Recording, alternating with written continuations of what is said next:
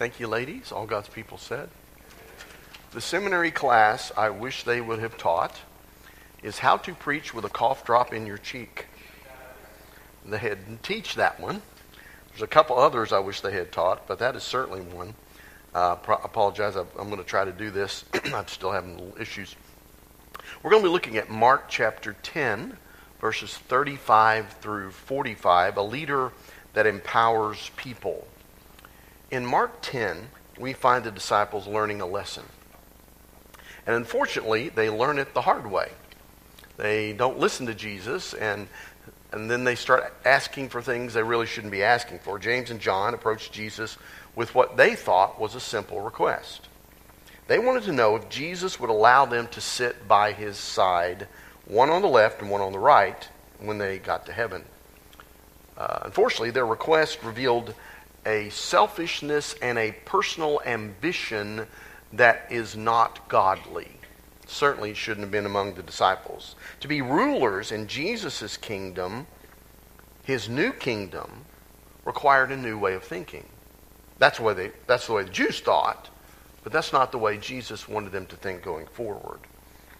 It was not a direct rebuke to them, but it was a backhanded rebuke nonetheless. He did explain that they did not understand what they were asking. You don't know what you're asking for. And he pointed out that those that would be sitting in those seats would be sitting there because they would suffer the same treatment that Jesus suffered. And were they really willing to do that? Hearing their request, the other disciples got angry, and I think rightfully so, trying to manipulate Jesus to do something that really is his choice by asking first. But Jesus intervened, and in the great way that he does, he explained his kingdom comes through service and not through position. Jesus' kingdom, in it, the way we work, comes through service and not through position. So let's read the request of James and John in Matthew chapter 10, verses 35 and following. Then James and John, the sons of Zebedee, came to him. "Teacher," they said, "we want to do for us whatever we ask." "What do you want me to do for you?" Don't you like those open-ended questions when your kids would come, give me whatever I want. What exactly is it you want? He asked. They replied, "Let one of us sit on your right and the other on the left of your glory." "You don't know what you're asking," said Jesus. "Can you drink the cup I drink and be baptized with the baptism I am baptized with?" "We can." They answered him. Jesus said, "You will drink the cup I drink and be baptized with the baptism I am baptized with. But to sit on my right or my left is not for me to grant. These places belong to those for whom they have been prepared." When the 10 heard about this, they became indignant with James and John. Jesus called them together and said, "You know that those who are regarded as rulers of the Gentiles lord it over them, and their high officials exercise authority over them. Not so with you. Instead, whoever wants to become great among you must be your servant. And whoever wants to be first must be slave of all.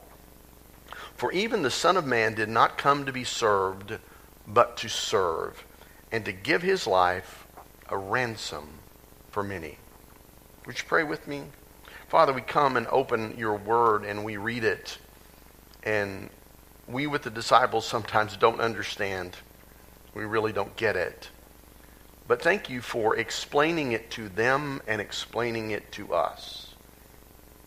Open our hearts and remove the selfishness that is there, and make us to be servants and slaves of all, because that's what you came to do, to serve, not to be served.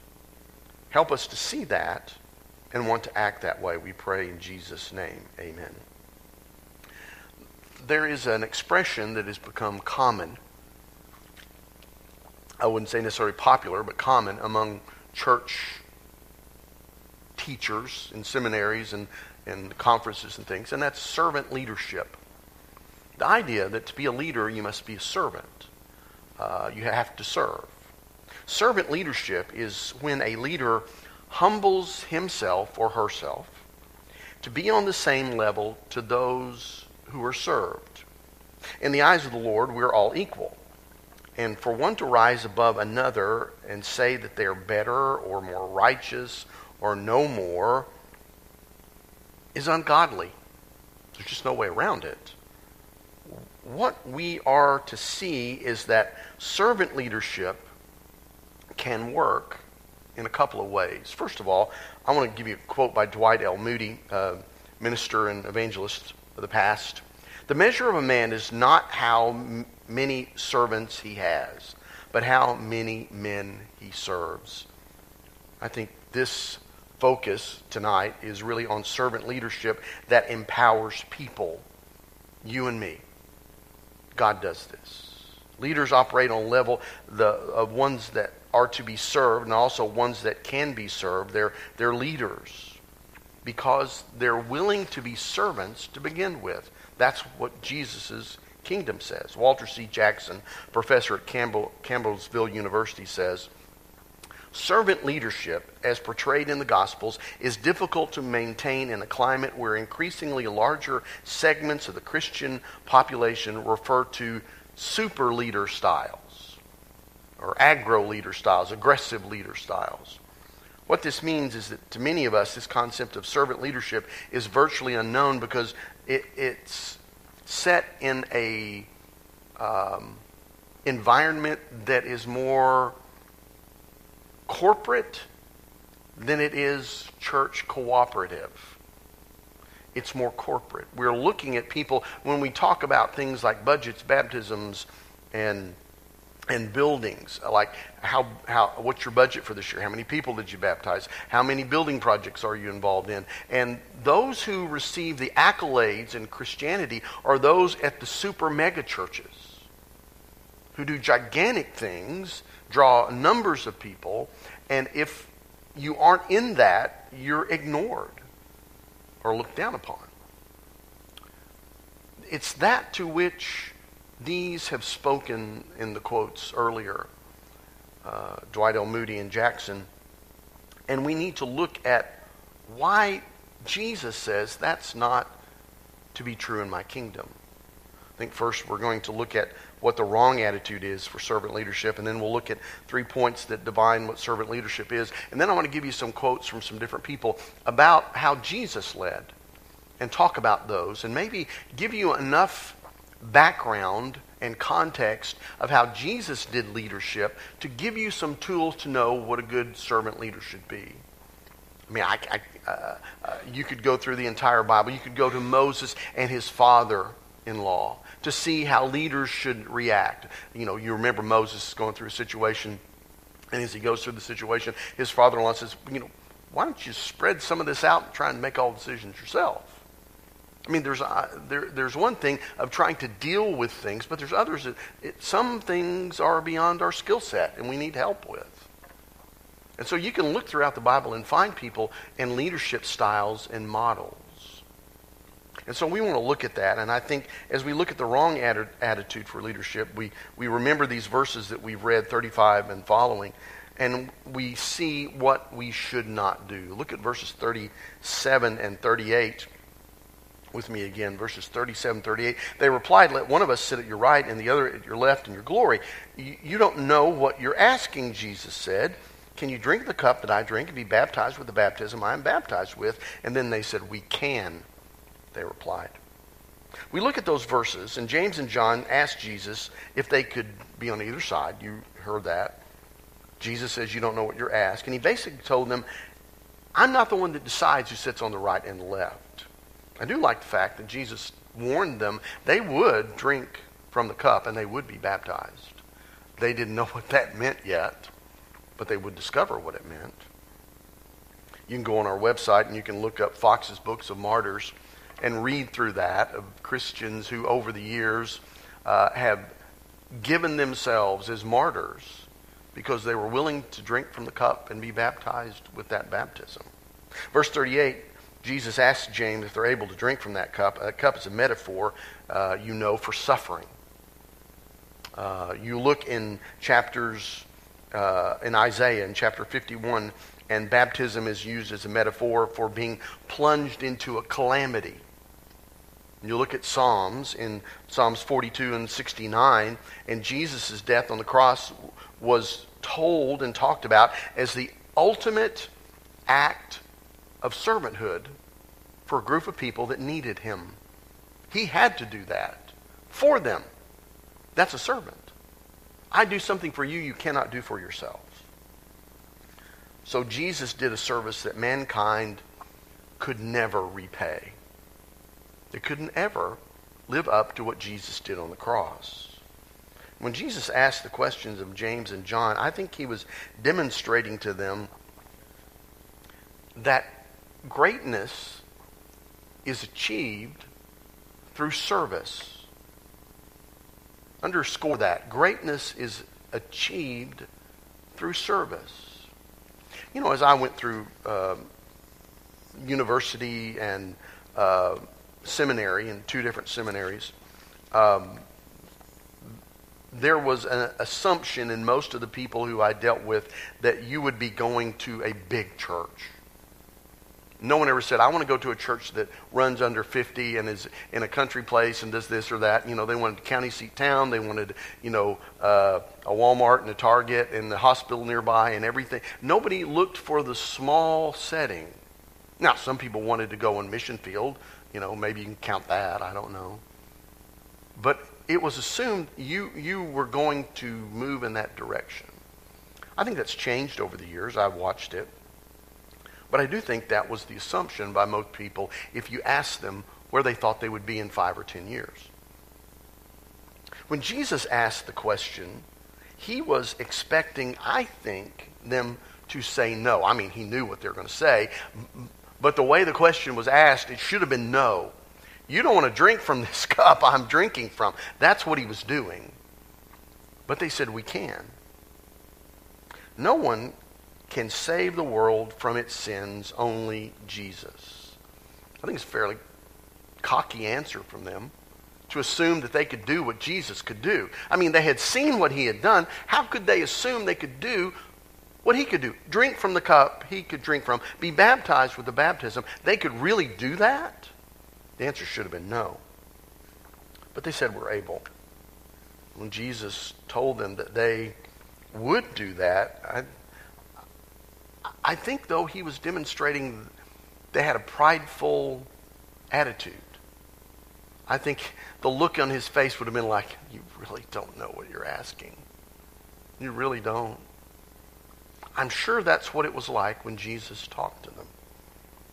They didn't understand that attitude would hinder them from servanthood, which is the whole point of what he's talking about. You have to be a servant. And this is not being a servant trying to get the places of honor, aggressively going after them, and not even knowing what those places of honor required, just wanting them. You look at verses 39 and 40, and Jesus basically told them, yep, I guess you can suffer like I can, but that's not going to win you favor in my Father's kingdom. That is not my choice to make.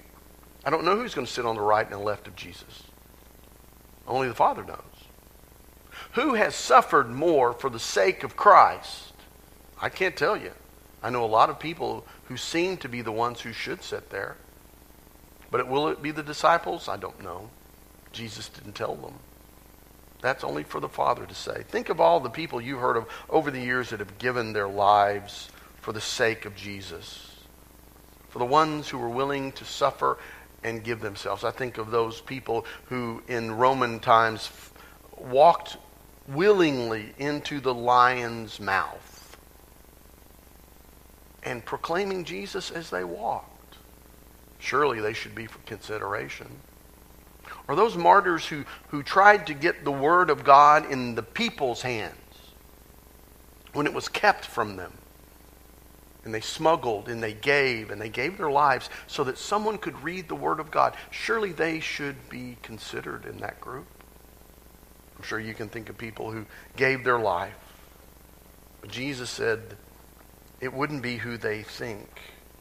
They believed they could endure a little hardship and Jesus would put them on either side in the corner offices, like we would say, I get the corner office with the window and, the executive washroom. That's kind of what they were asking for. But that's not what they were going to get.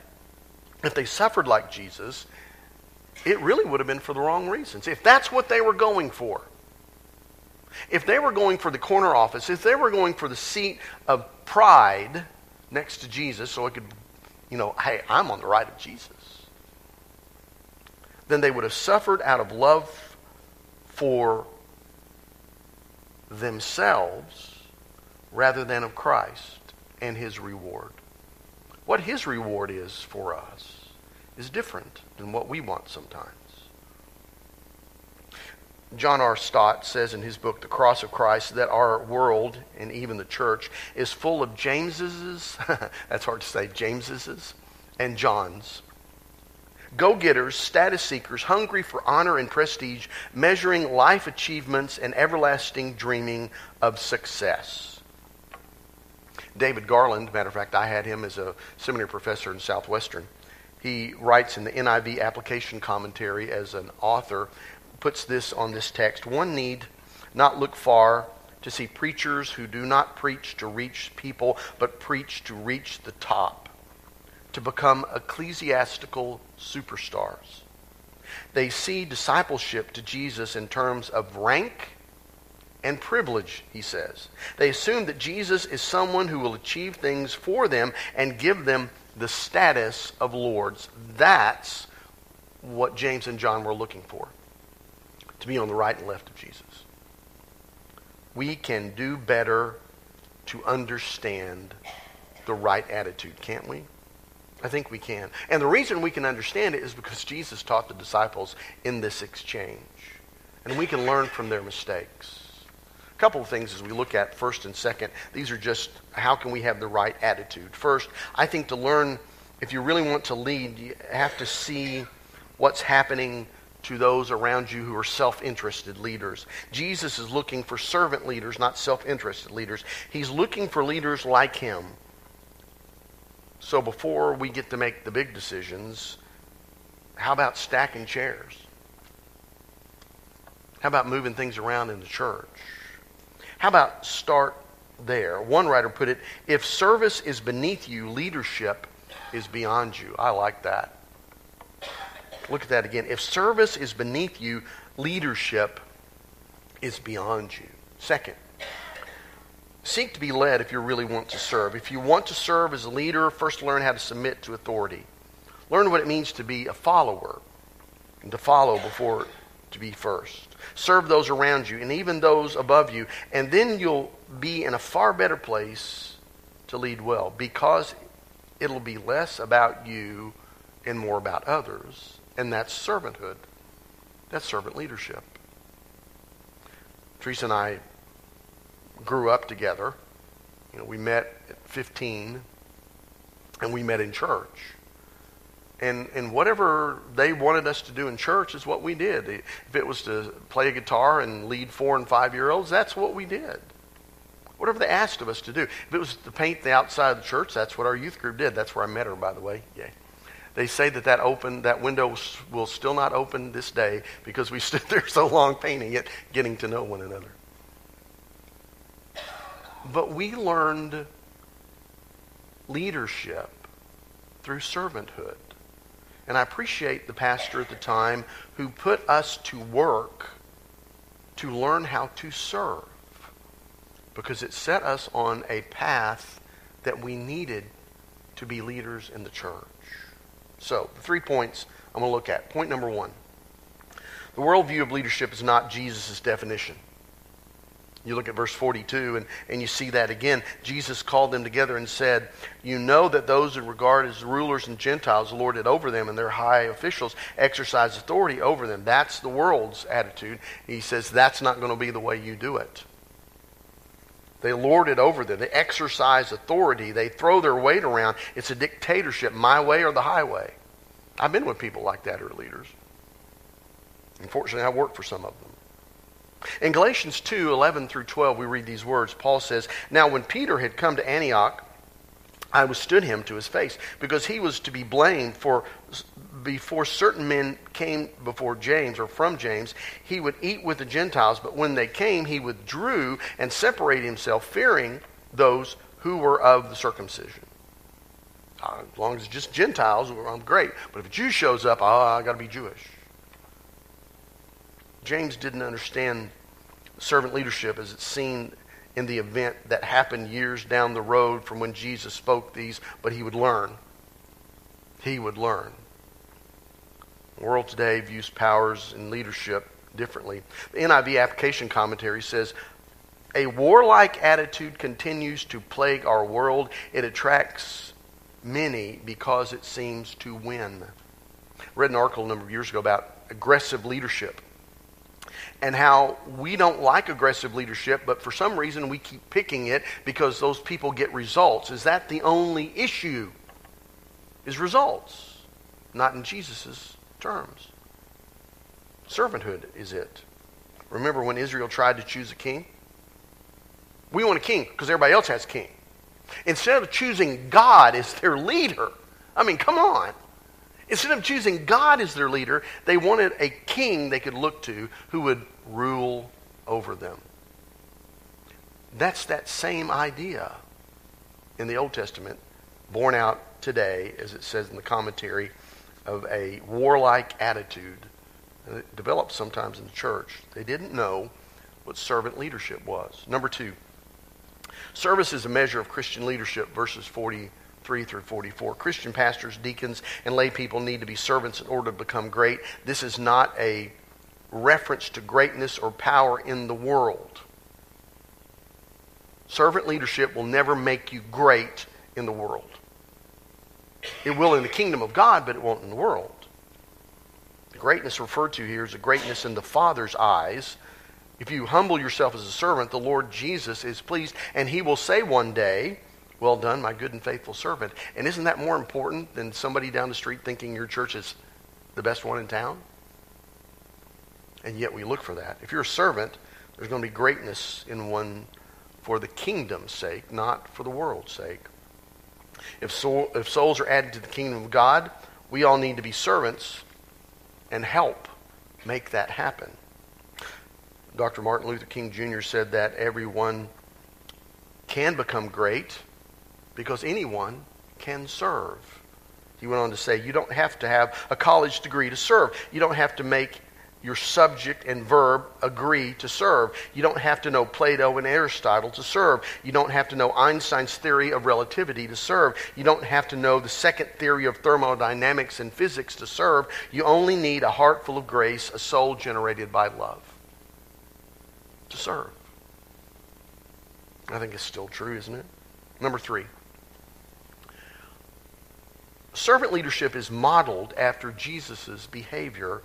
You see that in verse 45, if you read along with me. "For even the Son of Man did not come to be served, but to serve and to give his life a ransom for many." Jesus used himself and his own acts as an example of what service could be. He's the only one that could do that, really. I mean, I would hopefully say, look to me to see how you're supposed to live, but ideally I know I make mistakes and I'm faulted and I fall back and I don't act as I always should, but I know Jesus did, and I can look to him. Take, for example, Jesus' foot washing in chapter 13. John 13, 3 through 5, we read Jesus, knowing that the Father had given all things in his hands, and he had come from God and was going to God, rose from supper, laid aside his garment, took a towel, girded himself. After that, he poured the water into a basin and began to wash the disciples' feet and to wipe them with the towel with which he was girded. He shouldn't have had to do that in their world. But in the kingdom he was building, that's exactly what he wanted from them.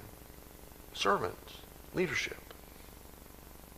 Jesus knew he had all the power in the universe in his hands, but he did not use that power to inflict control over his disciples. I have worked with people who have relished in the fact and would say, when I say jump, you just need to say how high. would say things like, whose name signs the bottom of your check? That's power, that's exertion, that's control. Including today, how long have you worked here? That's exertion, that's control, that's power. That's not servant leadership. We hear those kinds of expressions and phrases in a church setting, in religious groups. It's not what Jesus wants. Instead, he got up and he washed the disciples' feet. Verse 15 in that chapter, for I have given you an example that you should do as I have done to you. A servant. Jesus exemplifies servant leadership. We want to know how to live, we have to look at Jesus. What would Jesus do? That's it became trite. It really did. What would Jesus do? Became an acronym. It just became letters. But really is a question we should ask. What would Jesus do in this situation? How would Jesus talk? How would Jesus act? He is the model that we should follow. I came across this. I can't say who wrote it, but it's 6 main points of servant leadership, and I thought it fit. Servants lead out of relationships, not by coercion. The big-time bossy boss people, it's coercion. Do it because I said so, because I'm over you in the scheme of things, in the hierarchy, not by coercion. Servant leaders lead by support, not by control. They help people get their job done. They don't expect them to do their job for them. Servant leaders lead by developing others, not by doing all the ministry themselves. They disciple people and teach them how to do what they need to do. Servants guide people. They don't drive them. Servants lead from love, not domination. Servants seek growth, not position. They worry not about their position in a church, but is the church growing in the Lord? I like John Maxwell. I read a lot of his stuff. I think sometimes you need to be careful with anyone you read and need to interpret it within the context of the Scripture. But he has some good points on leadership by the principles of Jesus. So he has leadership by the principles of Jesus. Jesus was willing to invest in people others wouldn't have dismissed. Think about that for a minute. Consider the disciples. They were not religious elites. And yet, Jesus used them to start the church and turn the world upside down. Unlearned, ignorant men. How would you like that on your resume? Well, I'm unlearned and I'm ignorant. But I've been with Jesus. That would be great. I'd like to put that on my resume. I've been with Jesus. Jesus released responsibility and ownership in the ministry. He let it go. Please don't start singing that song. Jesus sent the disciples out on their own. He did not micromanage, I don't think. It doesn't show that in the Scriptures. Here, guys, go out this way this time. Next time, do it different this time. And the times that we see Jesus sending the disciples out, he taught them different ways to do ministry. He equipped them, or unequipped them, if you see in some senses, in different ways to learn how to minister in different situations. But he didn't micromanage it. Jesus had a leadership succession plan. He planned not to be there forever. And he planned far enough in advance to know he would not be there. He planned for it. Jesus consistently, I think, reminded the disciples he would not be with them. I will not always be with you. Of course, he was still a leader, but he left others to take ministry forward. He knew that they would have to take up the cross and follow him. Jesus practiced servant leadership. He led by example. Scripture does not say that the Lord is my cowboy and drive me to heaven. It's not with a whip that Jesus gets us to heaven. It's with his servant leadership. The King of Kings was willing to wash the dirty feet of his followers and to be lashed and nailed to a tree as a servant of all. Jesus was laser focused on his vision. Regardless of the persecutions and distractions, Jesus kept on the mission that God had him to complete. I must go needs through Jerusalem. I have to go. But you can't know I'm going. He was laser focused. Jesus handled distractions with grace. When the woman who had been bleeding for 12 years touched him, the hem of his garment, Jesus stopped and stooped to heal her, even though he was heading toward Jerusalem. Even though there were distractions, he did it in a loving, kind way. Jesus was into self-care. And that means that Jesus constantly slipped away from time to time to take care of himself, to get away from the crowds, to get perspective on what was going on. It wasn't though he had to wash himself in the adulation of the crowds. It was something that distracted him. It was not something to strive for. Jesus was into leadership development and replacement. He very purposefully prepared the disciples to take over his ministry. He pushed people beyond what they felt they were capable of doing. He stretched them. That's a good leader, to know your people and to know how much they can take. Jesus held his followers, though, to high expectations. Jesus was not afraid to make huge requests of his people. Follow me. It meant the disciples dropped their agenda, left everything. They left their nets, they left their lifestyles, they left their families, and they followed him. That's a high expectation. Follow me. Jesus cared more about people than about rules and regulations. God's focus is on people. God so loved the world. See, we needed a shepherd. And it wasn't about the rules and regulations. It was about what we needed. I think Jesus celebrated success in ministry. Jesus promises to reward those who generously are faithful to him. He promises us things, crowns in heaven. He promises us a robe that is clean, brilliant white, to show that we have been forgiven and adopted. I think Jesus finishes well. I think any questions of whether his ministry was still effective? Well, how about those 2 billion followers of Jesus on the planet? How about a third of the world that names the name of Christ? They may not be our denomination, but they name Jesus as Savior. Jesus left his business to his followers over 2,000 years ago. And honestly, we can say it's still going strong. We're here because of it. You're here tonight because of it. You're willing to follow him because of what they did 2,000 years ago. I think we have to examine what it means to be a servant leader.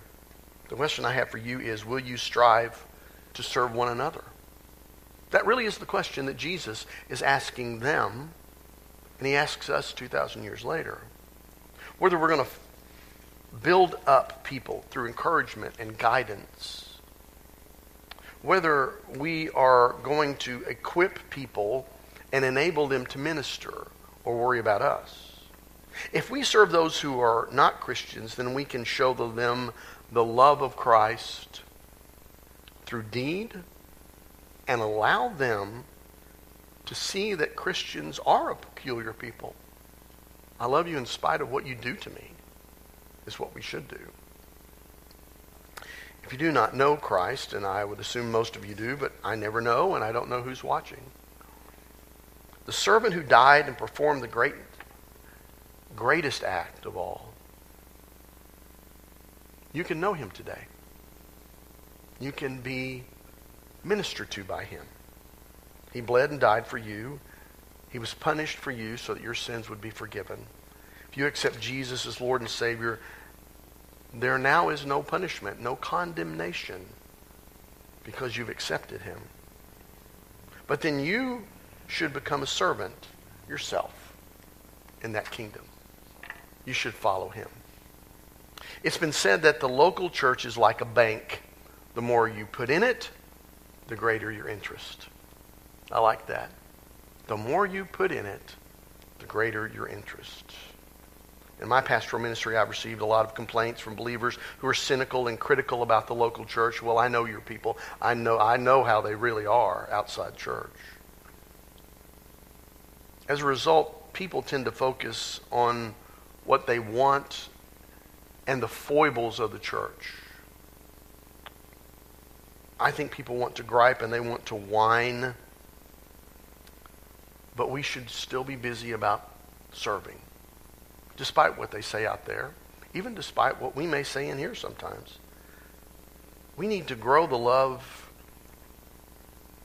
of the church for people and for ministries that are service-oriented. I challenge you today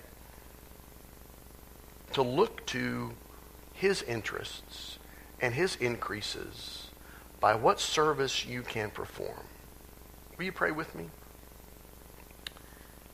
Dear God, we, along with the disciples, confess that we are outright selfish. We're selfish people. We want what you can give us sometimes more than what you want from us. But we thank you that you're loving enough to give us more and to give us life itself because of what you did on the cross, because of the forgiveness that you offer us in salvation and the forgiveness of our sins. Please, God, win our hearts today. Make us like Christ. Let us hear these words as spoken through the disciples' mouths and Jesus' response, that we might seek not to be served, but to serve and to give our lives for your kingdom. We pray this in Jesus' holy name. Amen.